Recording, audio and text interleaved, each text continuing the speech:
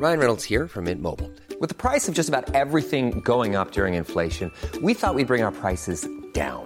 So to help us, we brought in a reverse auctioneer, which is apparently a thing. Mint Mobile Unlimited Premium Wireless. How to get 30, 30, bit to get 30, bit to get 20, 20, 20, bit to get 20, 20, bit to get 15, 15, 15, 15, just $15 a month? Sold! Give it a try at mintmobile.com/switch. $45 up front for 3 months plus taxes and fees. Promo rate for new customers for limited time. Unlimited more than 40 gigabytes per month. Slows full terms at mintmobile.com. I'm Sandra, and I'm just the professional your small business was looking for. But you didn't hire me because you didn't use LinkedIn Jobs. LinkedIn has professionals you can't find anywhere else, including those who aren't actively looking for a new job, but might be open to the perfect role, like me. In a given month, over 70% of LinkedIn users don't visit other leading job sites. So if you're not looking on LinkedIn, you'll miss out on great candidates like Sandra. Start hiring professionals like a professional. Post your free job on linkedin.com/people today.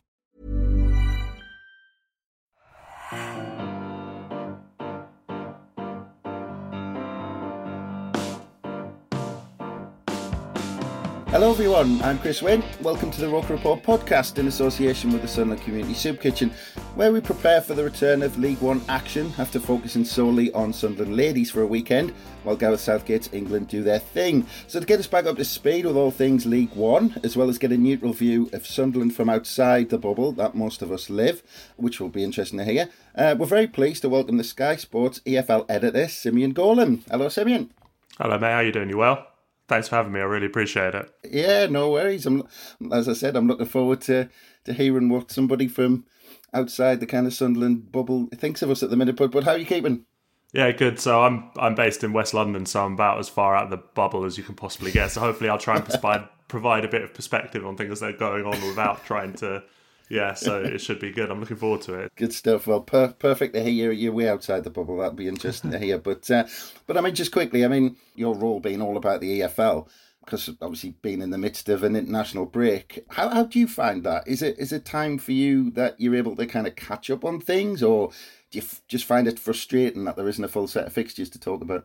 I don't mind it too much because it's a good time to reflect on what's happened. Obviously, the Championship takes a break, which is sometimes our main focus because that's where all our games are on, and obviously our job is to promote the games that are on Sky.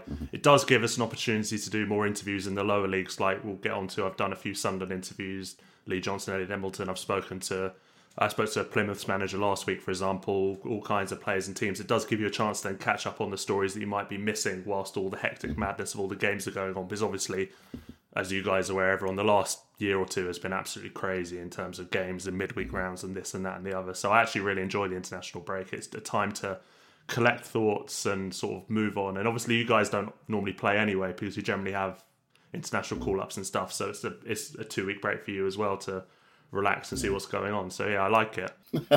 I like that you used the term relax. I'm not sure we ever relax in a 2-week period off for Sunderland. But yeah, I mean, a bit about you as well, Simeon. I mean, before I ask you if Sunderland are going to be promoted this year, of course, I said in the intro you were the EFL editor for Sky Sports. So how did you end up in that role, and kind of what are your main tasks being the EFL editor for Sky Sports?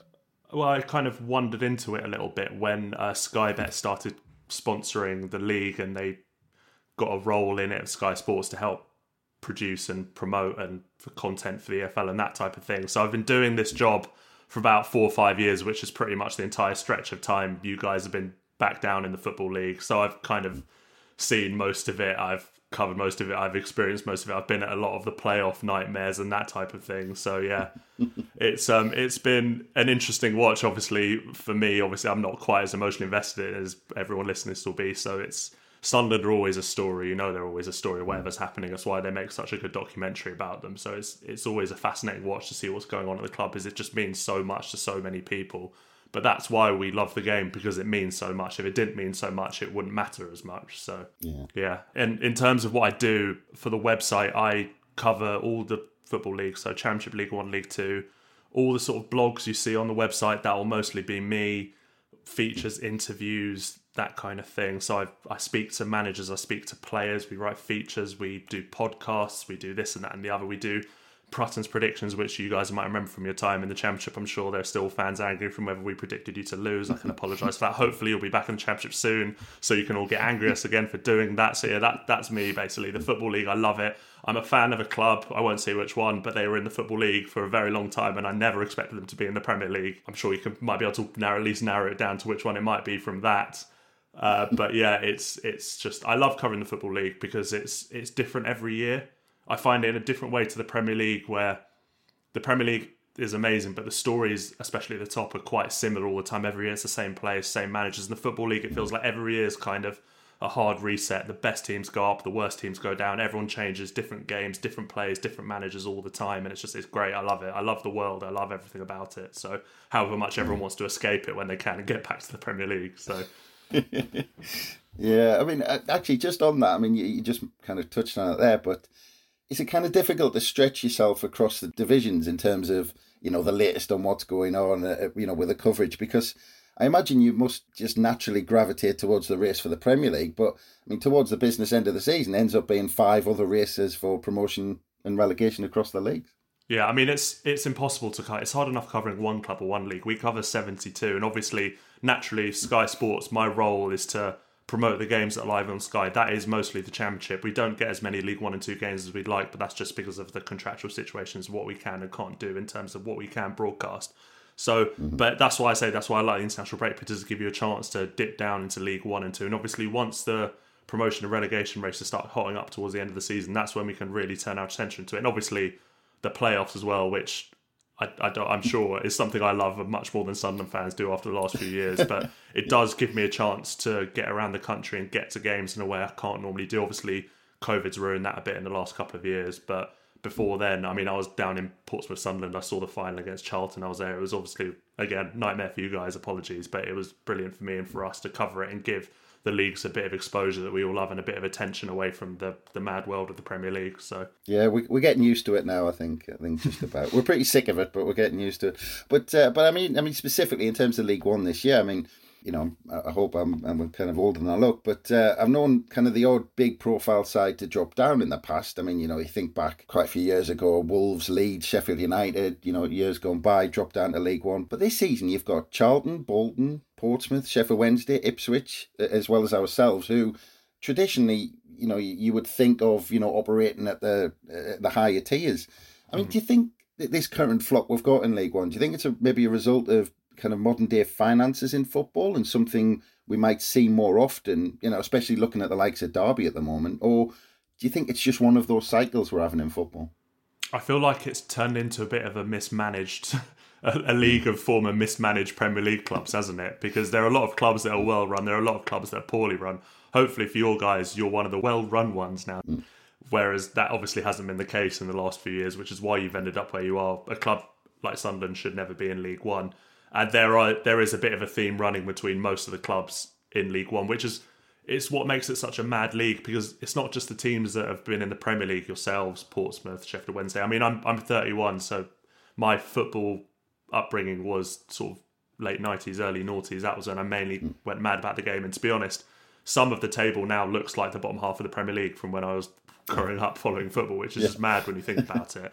Yeah. But it's what makes it such an interesting league to cover. But it also, from your guys' perspective, is what makes it such a difficult league to get out of, because there's 2 automatic promotion spots. The playoffs are the playoffs, and there's about 9 or 10 teams that are all in a similar boat to you in terms of trying to get out of it. And it's just a scrap, and you're scrapping with teams that are so much smaller. I mean, there was all the talk of, remember when you played Accrington for the first time a few years ago, and the gap in size between the clubs and what it means, and how big a deal it is for players who've come through the lower leagues playing for smaller teams to then go and play at Sunderland against Sunderland, having seen them in the Premier League 4 or 5 years ago. And it just makes it so much more competitive and more difficult. And I know you guys don't want to be there, but you must, in a way, kind of enjoy the madness of it a little bit. It's part of being a Sunderland fan, isn't it? The chaos. So. It is. I have to admit, I enjoyed the first season, and then the novelty kind of wore off fairly quickly. But I mean, like you've just said, I mean, apart from those kind of set of clubs that we're talking about, which is pretty incredible, like you said, they've all kind of dropped down from, well, again, I'm with you, maybe a few years maybe before you, but all those clubs were kind of in the Premier League then. And, there's clubs that we haven't mentioned, Wycombe, Rotherham, MK Dons, who are up there at the moment, probably a bunch of others as well.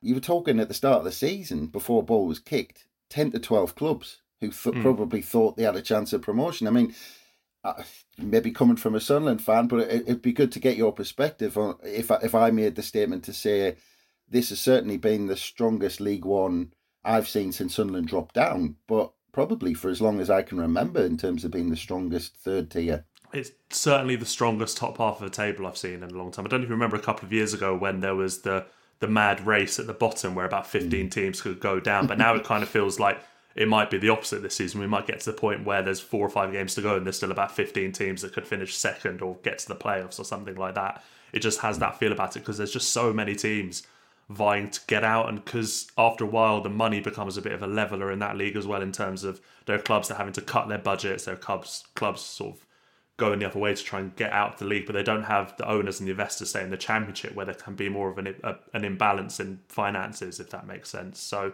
yeah, it does lead to these kinds of just like cascades of teams that are all just trying to move in the same direction. I interviewed Ryan Lowe, the Plymouth manager, last week, and I was talking to him about the madness of the clubs that have been in the Premier League, and obviously Rotherham and Wycombe in the Championship last season, Sheffield Wednesday in the Championship last season, obviously as well, but we'll talk about them in former Premier League terms. And he was saying Plymouth were a big club as well. They had 16,000 through the door for the Ipswich game a few weeks ago, and they're top of the league at the moment. And they're a team no one was talking about at the start of the season, who've just kind of come up and just had this crazy start to the season. They could be, again, taking one of those spots that the likes of you, Ipswich and Portsmouth, you feel should have been fighting over. So it's so competitive. It's crazy, really. Yeah, as you said, but I mean, who would have thought, Plymouth would be kind of leading the pack, after, they've only lost once in 17, finished 18th last season, which is pretty incredible. Right, like you said, Ryan Lowe's doing an incredible job. But I mean, we've had teams like this, a lot of people thought Wycombe were going to drop away, the season they went up and things like that. I mean, is it a bit lazy to say they're going to have a dip at some point? Because you imagine kind of the festive schedule's going to test their squad. It all depends on the depth of the squad. I mean, back to a Sunderland perspective, I am a bit worried about the depth of your squad sometimes this season, which I think might have been what's caused you a few problems recently. I'm sure we'll get into that later. But yeah, it's again, you don't know, because you would have thought the same would have happened to Wycombe when they went up a couple of years ago. I know it was a bit more contentious the way they went up in the end. But that's, again, it's one of the things I like about the Football League in terms of, again, in the Premier League, you do get, obviously, the crazy Leicester story, but you can't compare everything to the craziest thing that's happened in football history. Most of the time it will be the teams at the top ending up near the top, whereas in the lower leagues there is less of an issue in terms of just being able to have money and build a squad, and teams like Plymouth can get a good manager in, get a good system, get a good shape, get some good players who fit it all in. It all can just come together and they can win promotion.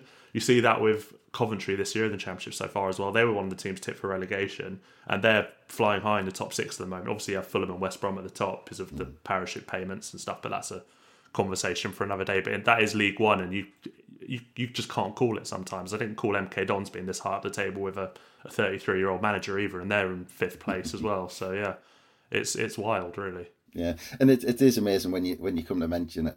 You do, I mean, across all 3 leagues in the kind of the Football League, you always get that team in the top 6 that nobody expected to be there.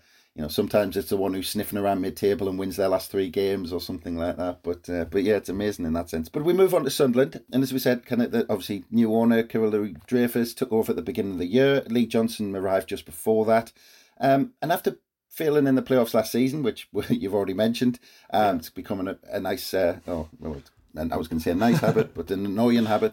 We had a bit of a clear out where our 30-goal striker left in Charlie White, captain Max Power, as well as the likes of Grant Ledbetter, Josh Scowen, Chris Maguire. I mean, from the outside, did that look like a really brave call to almost rip up that team who finished in the playoffs and start again? Or did it make sense from the outside that Sunderland should start again like that? I do think it almost had to happen because there was a lot of, again, not to say how Sunderland fans are feeling, but there was a feeling that squad needed to be refreshed and revitalised. It kind of come as far as it could go in a way.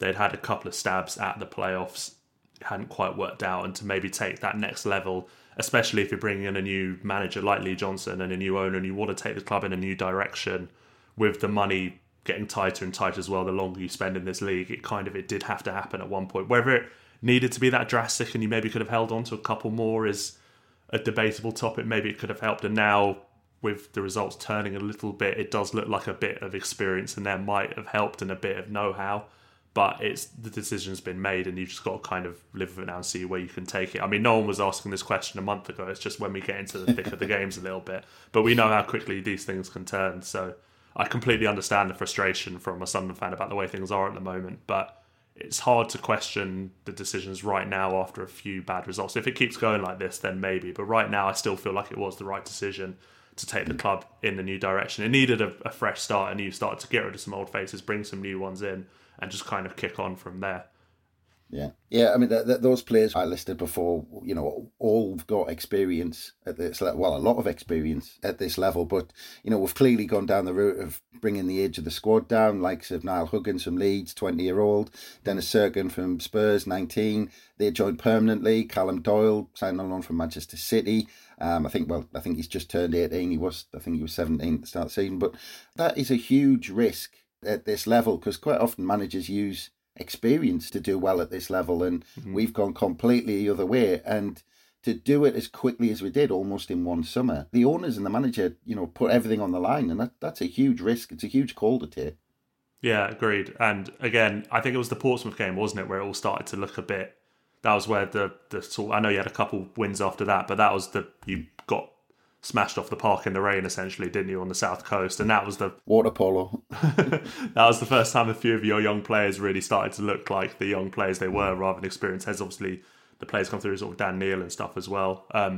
Embleton, I know he had experience last season as well, but yeah, it started to look like a young squad that day, and you got to bounce back a little bit. But then, specifically the result against Rotherham, you have to remember. I know it's hard to say as a Sunderland fan, because Sunderland are a bigger club than Rotherham. Sunderland should be at a higher level, but Rotherham are a team that have been up and down and up and down. They're a team that were playing in the Championship last season. They're a battle-hardened side, and results like that are going to happen when you have a young team, even if you are Sunderland. It's just a matter of fact. Those things are going to happen, and it's just about how quickly you can recover from them. But obviously, the problem is now the mood turns a little bit. The Streaky Lee nicknames come out again, because that's just his reputation. But he declared, going back to the interview I did with him, he talked about the fact he likes to work with young players with potential and mix them in with experience. The problem is when the experienced players start to dip a little bit as well. That's when the problems come in, if they're not there to help dig out the youngsters through the difficult times. And I feel like that is as much of a problem as the youngsters as well, perhaps, in terms of what they're offering from a pitch. It'd be interesting to hear a Sunderland fan's perspective on that as well. But that is, from the outset, that is what it looks like to me a little bit, in terms of maybe a few players like Alex Pritchard, for one, potentially not entirely pulling their weight in the team when they could be doing a little bit better. So yeah, it's a problem, but then it's still early days in terms of this run. You're still in a decent position, a couple of wins and you're right back up there, and things are looking rosy again. So you never know, really. Yeah, I'll come back onto that Twiggy Lee Johnson tag. I'll quiz you about that in a minute. But yeah, like you said, I mean, we came out flying out the blocks start of the season, won 7 of the first 9, won first 6 home games this season. And like I said, that interview with Lee Johnson was just after he'd won Manager of the Month for August, I think it was. Yeah. It might have been the beginning of September. But I mean, there was a lot of people who were kind of sitting up and taking notice at the start Sunderland have made, not just because, it's Sunderland and maybe it's about time they did had a run like that in League One, but also because, like we said, the owners and the management made such a big call, cleared the decks of all these experienced players, and we came out flying with all these young players, and we were getting a lot of attention in kind of August, September. Yeah, I mean, he won Manager of the Month, didn't he? That's why I spoke to him. And again, I'm not here to tell Sunderland fans how to feel. The problem with social media now is that you do see the most knee-jerk instant reactions from people in terms of... And when I did the interview, there was so much positive reception in terms of fans. Obviously, he was flavour of the month then, and then the results turned, and suddenly it's been about 3 or 4 weeks, and then we've got to get him out. Obviously, it hasn't helped with the run of cup games as well, aside from the QPR result. However, interestingly, you got through that match, so we say, against QPR. But yeah, it was... It's just how quickly things can turn. I still think he is very much the right man to go forward.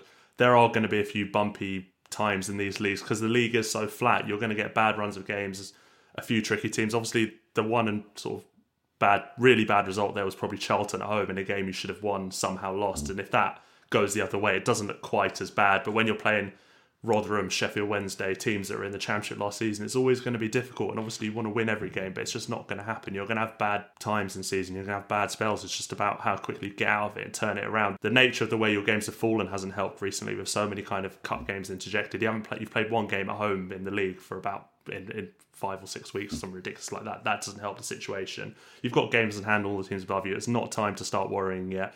Lose 4 more in a row, then you can start worrying. Until then, just give the guy time and see how he can turn it around and get these young players and hopefully the experienced heads moving again and in the right direction. Hopefully starting against Ipswich on Saturday.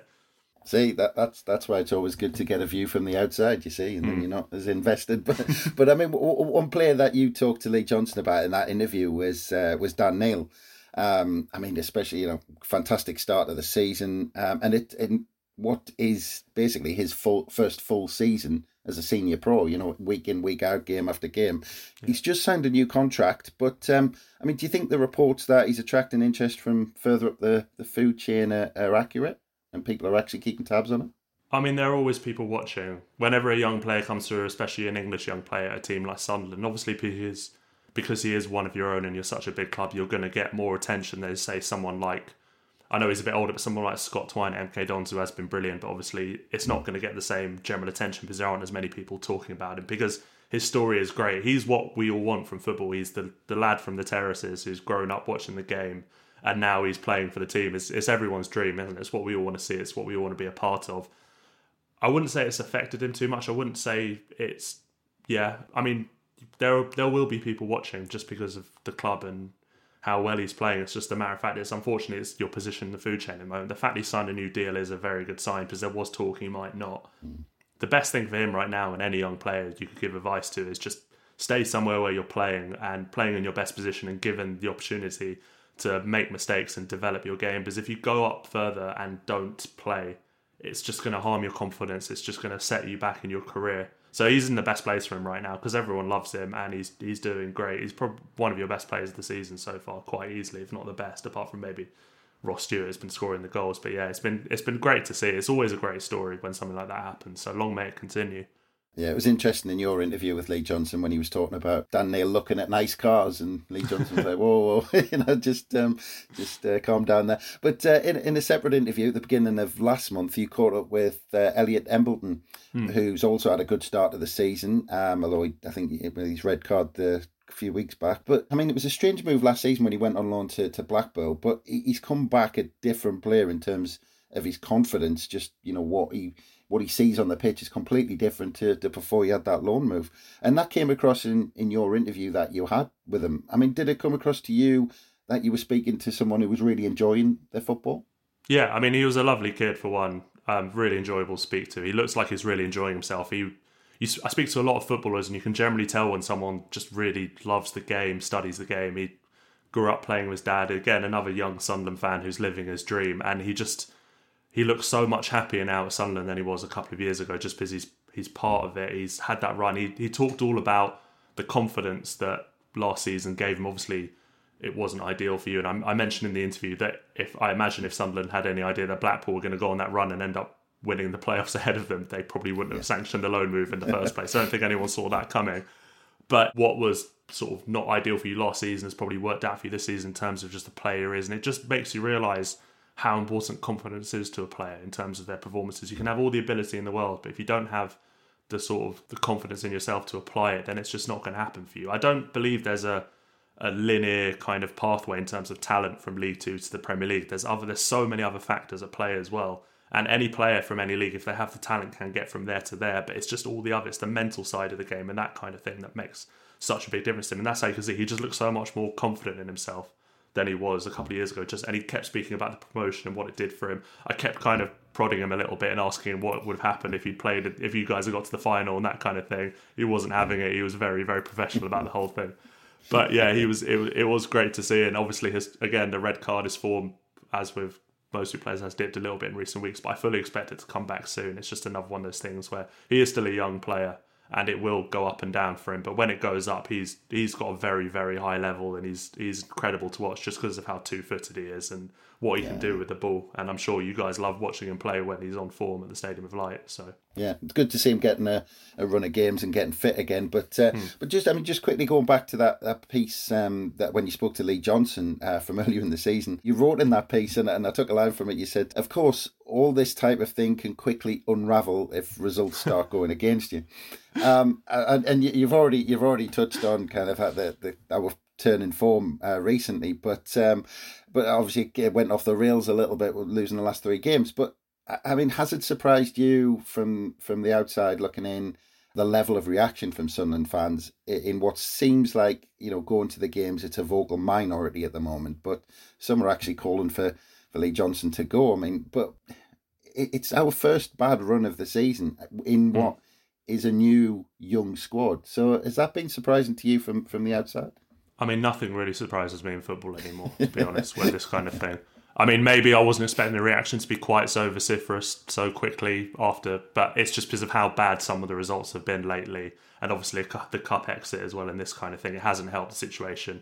I always expect things to unravel very quickly in this game, because they always do. I have a historic tendency of interviewing managers for Manager of the Month and then them losing the next game and me having to speak to them after, because generally there can be a few days and they've just been turned over 3-0 and we have to talk about how brilliant their form's been for the last month, which is never a good position to be in.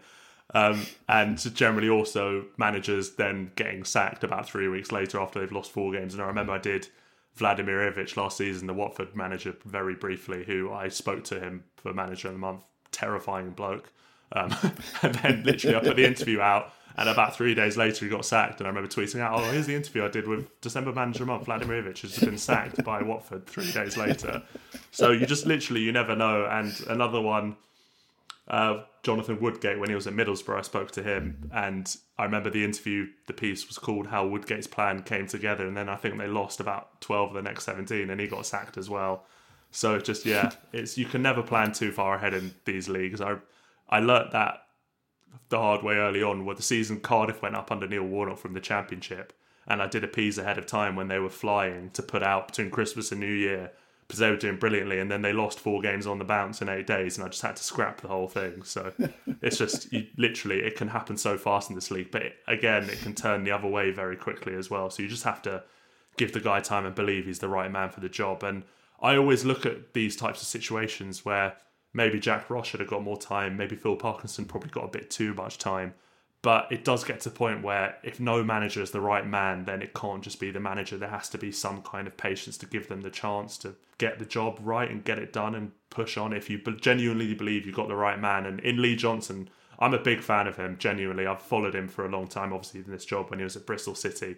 You look at Bristol City now, they wanted to get rid of him, and they're no better off without him than they were with him in terms of the results they have and where they are in the Championship. And now they wanted to get rid of the next guy. Now they want to get rid of Nigel Pearson. So it's just, I feel like it's just the easiest thing to do now. It's just let's sack the manager. Sort of let's deal with it like that, and that will sort out the problems. And then you'll bring in someone else who'll win 3 games, everything will be rosy again, and then you'll lose the next 4 games, and suddenly it's panic stations again. You just have to accept, when you're not one of the biggest 3 clubs in England or the world, you are going to go on runs where you lose games. It's going to happen. You're going to have bad results. It's just about how it turns from there and gets better. And I believe it. I genuinely believe it will, because I genuinely think he is a brilliant manager. You've got a brilliant young side that will work under him. You'll keep adding. I reckon he'll probably bring in a couple more in January, and hopefully that will sort things out, and you will be in amongst. But it was never going to be an 115-point season where you cruise into the Championship, unfortunately. It's just not realistic in League One with the competition there, unfortunately. You're going to have to bide with him, and I genuinely believe he is the right man to get you back to where you need to be, if it's this season or next season. I do genuinely think it. So stick with him, or don't listen to me. There's no reason to listen to me. I don't know what I'm talking about. So, well, it is the season. I think we're the only club in the northeast who've not sacked their manager over the last few weeks. But I think you mentioned earlier as well about, maybe not releasing all of those players and the size of our squad. And we talked earlier as well about it being a young squad. But if you take out Jordan Willis and Amadji, who are long-term injuries, we've got a squad of around 21 senior pros, really, and 7 of those are playing their first full season in senior football. 2 games a week, if where fixtures come thick and fast. I mean, was it always likely that a young squad like this has a dip when it stops becoming a novelty and the grind of the fixture list starts coming into play? Yeah, I mean, you have to rotate a bit in this league with so many competitions to balance and this and that and the other. And maybe your Carabao Cup run, as brilliant as it's been, hasn't helped entirely with that as well. Maybe some of the focus has been on that. Because I was reading some of your cup players have been doing very well from the games I've seen, and there have been calls to maybe bring a few more in from there. And there's been a bit of criticism about Lee Johnson in terms of just picking the same league side, whatever the result of the last game, and not giving some of those other players a chance. But then it's not easy just to throw a young player into a league game for the first time and say, here, do this, because it can just, again, if they have a bad game, it can be such a setback so quickly. And Lee knows that. He's worked with so many young players. It's what he considers one of his specialties. He said it to me when I spoke to him. He said, working with young players is what I do, and he understands their needs and what they need. And some of them need time and patience. Some of them can't play every week, and some of them you can't just throw someone in on a Tuesday night at Accrington and say, do a job, because they could just get absolutely battered off the park. And then you've got a real problem for the next few months with an 18 or 19-year-old kid who's just basically lost the will to ever play football again because he just had the hell kicked out of him for 90 minutes at the Wham Stadium. So you don't know really. But yeah, it was not going to be easy, but I think you probably do need one or two more in January. A few more experienced heads would help. Maybe a few older loanees. I don't know what the situation is there, because you've already got a lot of players on loan at the club.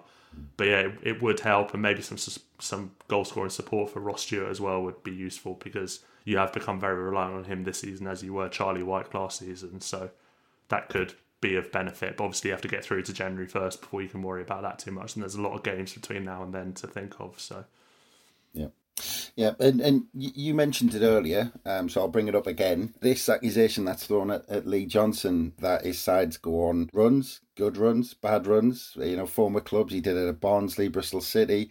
Probably could be argued last season with Sunderland. Fantastic run at the start, then it tailed off, although squad was limited in options last season. But do you think there's something in that where, maybe it's linked to his style of play, or do you think people just make a bit much of the inevitable ups and downs that teams have in a season?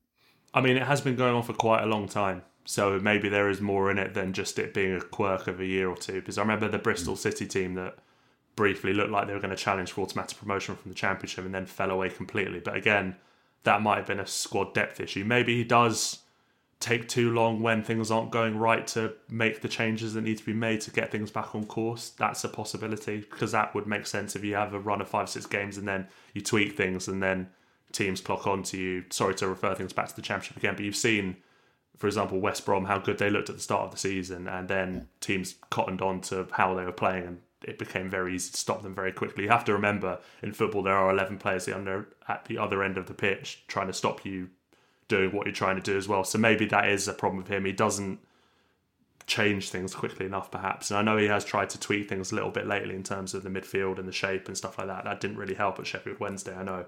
But I think it is an issue. It is something he does need to resolve. But he is still a young manager himself. I know he's been in the game for a long time. But yeah, I do think it will turn. And I don't think it's just going to be something that happens forever in terms of 10 wins, 10 losses. But there is something in it. And there is a reason why he does have the nickname Streaky Lee. I can't deny it. So yeah, it is what it is. And it might be something you have to put up with for a little while he tries and gets it right. But that doesn't mean it's still the wrong thing. It's just a case of you might win 10 and lose 10 rather than win and lose consecutively for 20 games in a row for a while or something like that. So yeah, or draw 20 games, as I think we did under Jack Ross one season. But the 1-1 season.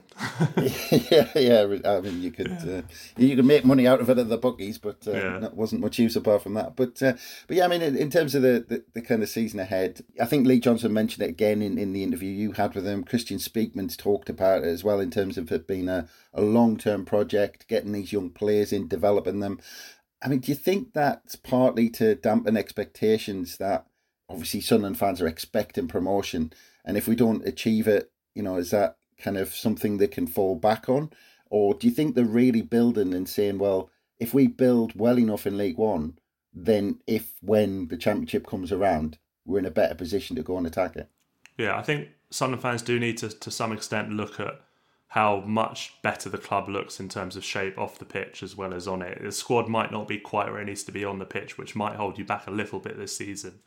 But away from the pitch, things just look so much better than they have for the last few years. And as we've seen in the last few years, the jump from League One to the Championship is starting to look almost as big as the jump from the Championship to the Premier League. We see these clubs go up and down. And I mean, Rotherham, for an example, Wickham up and down. it's a hard league to settle in now, because again, when you get to the Championship, there are about 15 teams all trying to push for promotion, and the problem is Sunderland, when you do go up, because you will go up at some point, the immediate expectations will then be to jump forward again and get straight to the Premier League, because again, you'll be one of the biggest, and not the biggest club in that league as well when you get there. So there has to be some kind of understanding that the longer you stay in these leagues, once you've been relegated, the harder it becomes to get back up once the money from the Championship dries up a little bit, and even the money you had from the Premier League goes as well. And the foundations do need to be built. Things do need to be kind of put back in place so you can get back into a position where you can push back towards where you need to be. And that might take a while, but that naturally doesn't then make things any easier when you're getting turned over 3-0 at Hillsborough, for example, on a Saturday after, or a Tuesday night, whenever it was. I completely understand that. And again, I'm not emotionally invested in Sunderland in terms of being a fan, so it's so easy for me to sit here and say, relax, it's all going to work itself out. But then you do have to remind yourself that football is essentially never ending. There'll always be chances to go up. There are going to be good seasons and bad seasons. The most important thing is that the club is there, healthy and in good shape, with a good fan base there behind it, and you're all just that's what the club is. It's fans, it's people going to the games, having a good time, and that's the most important thing. And as long as the custodians at the top of the club are running the club properly, and you're going to be there challenging, whether you go up or not, that should be secondary to what is the most important thing. And I imagine there are a lot of fans who do realise after the turmoil of Ellis Short and what's happened since, and all the madness, that if you do have someone genuinely there who has the best interest of the club at heart, you will get to where you need to be eventually, and just got to enjoy the ride until you get there. Well, that's a perfect summary to end on our conversation about Sunderland, and we can move on and have a quick word on our opponents at the Stadium Light on Saturday, which is Ipswich Town. And we talked about how Sunderland did things a little differently in the summer, and Ipswich, on the other hand, I mean, they had fans of all the other clubs in League One kind of running a bit scared and a bit frustrated with their own clubs, as Ipswich seemed to just hoover up any player on the market who had a bit of experience at this level. But they got off to a slow start this season. So, I mean, it goes to show, I mean, they try to kind of blitz almost and get all their transfer work done early. But there's no guarantees, no matter how you do your transfer business in League One. Well, it was 673 players they signed in the summer, something like that. Everyone who came on the market.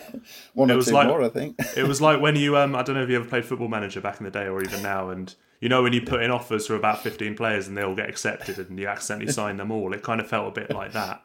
They just put in a bid for everyone and saw what happened. But again, they're another club who you wouldn't expect to be in League One, and one of the many that are fighting to get back out of it. I mean, they were in Europe at the turn of the century, and now they're at the bottom end of League One not too long ago. And another good example again of a lot of their fans, should we call them the vociferous Twitter minority, weren't happy with Paul Cook at all at the start of the season. And Paul Cook is at this level and Championship level is a brilliant manager, and he's someone who has a style of play and he just needs to drill it into them, and they wanted him gone. Not all of them. We're talking about it's too easy to conflate a few fans on Twitter with 35,000 in the stadium sometimes, but again, that's just the nature of social media and the beast and the knee-jerk reactions of modern day football. Yeah.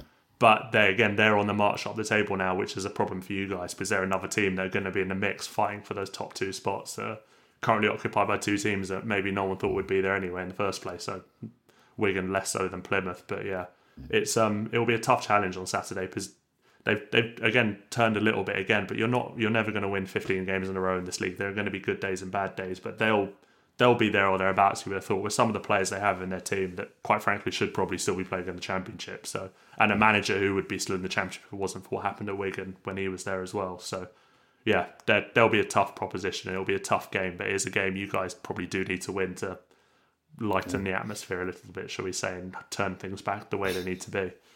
Yeah. Well, I was going to ask you, I mean, because I think you kind of touched on that, but I'm not sure where Ipswich are at the moment, because you know, they obviously did pick up the 4 points behind us in ninth, but they've played two more games. I mean, they've lost one in the last 7, but they've won one in the last 3. So I'm not sure, as you said, I mean, they picked back up again, but are they on another slight dip? I'm not quite sure where Ipswich are at the moment. I think they're just mid between both. It's so easy in this league to suddenly go from a run that looks like amazing to, you can say unbeaten in 6, and then suddenly it can become 2 wins in 8 or something like that. And it's just how about you skew the stats to make it look. But again, they're another example of why just having a good manager and signing a whole load of players at the start of the season it's never that straightforward. That it just proves to you how important coaching and shape and tactics and structure are, that you can't just chuck 20 players into a team straight away and expect it to all work out straight away. That's why everyone needs time that they don't get. You see it throughout the leagues of managers who just sort of who do get time, turn it in the right direction. And that's not to say every manager should get time, in terms of there are some managers who things do need to be moved on and changed, but some sackings just do happen far too quickly when bad runs happen because of just reactions to it, and you do need that to happen. I mean, you look at Bolton last season in League 2, they were 18th until about February. And I remember interviewing Ian Evatt, and he said he thought they were the best team in the league. I know he says that a lot, but I think last season he did genuinely mean it when he said it. And he got them on a crazy run. They were similar to Ipswich in terms of the amount of players they signed. Massive club at that level, should never have been in League 2, and went on that run and did it. And it can just happen if you genuinely have faith in who's in charge and what they're doing, and you will get there in the end. And that is, I know that's the message I'm trying to portray, but I do genuinely, with Lee Johnson, believe it. I just don't see, if he goes, who would be there doing a better job with the squad at the disposal at the moment than him.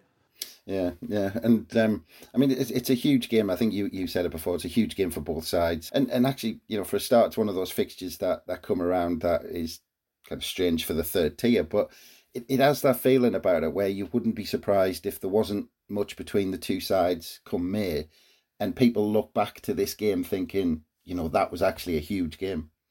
It reminds me of the Sunderland-Portsmouth face-offs from a couple of years ago, where it always happens with these games. When I'm looking at them, I always look with a kind of twisted interest at when these two sides last played each other in the Premier League and what the teams were and some of the players that were playing in that match. And you think, how's it sort of come to this? How's this a third tier scrap in a Johnson's Paint Trophy final now, whatever, the Papa John's, whatever that competition's called now. Yeah, and it's always, again, I'll do it the same before this weekend. I'll have a look at Sunderland Ipswich. Last time you guys played each other in the top flight and the links between the clubs. And it's just, this game shouldn't be a League One game, but it's a League One game because Sunderland were poorly run for a few years and plummeted into League One, and Ipswich were just underinvested and the owner got a bit fed up of everything there. So that's what happens. Good clubs rise. I mean, good, well-run clubs rise and poorly run clubs fall eventually, and that's the nature of it. And there'll always be some of the other. You can't possibly have 72 brilliantly run clubs in the Football League, as much as we'd all love that to happen. It's just not the nature of it, because clubs will enter mini crises and this and that will happen. And that is just where we find ourselves at the moment, where I'm looking at the table now, and you can see I'm looking at Sunderland, Sheffield Wednesday, Ipswich, Portsmouth, Bolton, 7th to 11th. And between them, you've got Oxford and Cambridge sandwiching that. And that's bizarre. Those 5 teams, there must have been a point where they're all in the Premier League at the same time, or at least 4 of them were all scrapping out to try and get into the UEFA Cup or something, and now they're down here. It's just it's madness, really. But it's just, it's football, and it's why we love it and hate it, and why it drives us mad and hysterical, and why we delight in it. So yeah.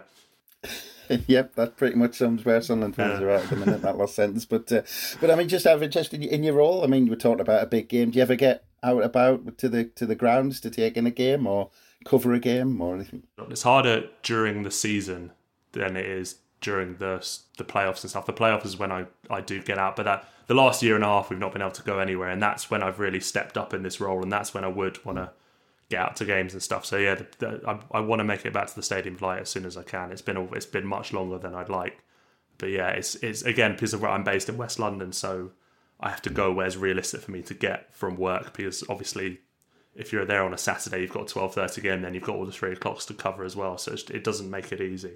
But yeah, the playoffs, hopefully Sunderland will go up in the top 2, but from my perspective, hopefully Sunderland will be in the playoffs so I can come up to the North East and watch you guys play again properly. That's the dream for me, but obviously I apologise for saying that, because you'll all want to be in the top 2, celebrating and having a pint and be on holiday by May with having a beer by a pool somewhere, enjoying it, and looking forward to the Championship next season. So yeah, we are a little bit tired of those playoffs, so it would be nice just 1 year to finish above them. But yeah, I mean, one of the reasons I was asking, it was announced I think a fortnight ago that we had at least one game on Sky over Christmas, I think, because mainly remember the reaction to our kickoff times being moved, I think, which went off the scale. But anyway, I can apologise for that, whilst also saying it has nothing to do with me. And I can guarantee you no one was more distressed by the Christmas schedule than I was, because it's completely destroyed all my festive plans. So again, I can't complain too much because I have one of the best jobs in the world in terms of what I do covering the Football League. But yeah, the scheduling for this Christmas is not ideal. And I don't like it, especially they should never move games off Boxing Day, quite frankly, for one, because that's a sacred day. But it is how it is, I hope. Yeah. Unfortunately, it's a shame. But there was a huge reaction to that, but anyway, on that note, I just want to say thank you very much, Simeon. It's been an absolute pleasure, and thank you very much for your time. What I will say is we also get as many complaints when we don't show people's games as when we do show people's games, so it's about even in measure. So if your games are being shown, it generally means you're doing well, so you can't complain too much. So yeah, but yeah, no, thank you so much for having me. I really appreciate it. It's been an absolute pleasure and a privilege to come on and speak to you, and hopefully I've helped provide a bit of an outlook of what it's like from Sunderland, from outside of the club, and a bit of perspective on what's going on. And yeah, best of luck for the rest of the season, all of you. Hope you get back into the Championship, because it'd be great to have you back there, fighting it back out to get hopefully back to the Premier League again one day as well. Yeah, and then just quickly, I will reply to that saying I'm not too fussed, because actually we're usually rubbish when we're live on Sky, so I'm not too fussed. But yeah, hopefully we can catch up again towards the business end of the season, and you can maybe give us your crystal ball predictions when things look a bit, they sort themselves out a bit. But thanks again, Simeon. Really appreciate it. No problem, mate. Thank you. Good stuff. And thanks again, everyone, for listening. Keep a look out at Roker Report for all the build-up ahead of the game on Saturday, and keep an eye out on all the usual places for the next pod that should be dropping very soon. But from us, it's bye for now.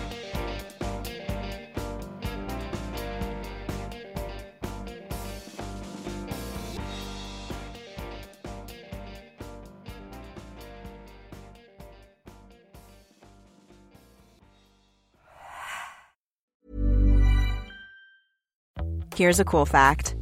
A crocodile can't stick out its tongue. Another cool fact, you can get short-term health insurance for a month or just under a year in some states. United Healthcare short-term insurance plans are designed for people who are between jobs, coming off their parents' plan, or turning a side hustle into a full-time gig. Underwritten by Golden Rule Insurance Company, they offer flexible, budget-friendly coverage with access to a nationwide network of doctors and hospitals. Get more cool facts about United Healthcare short-term plans at uh1.com.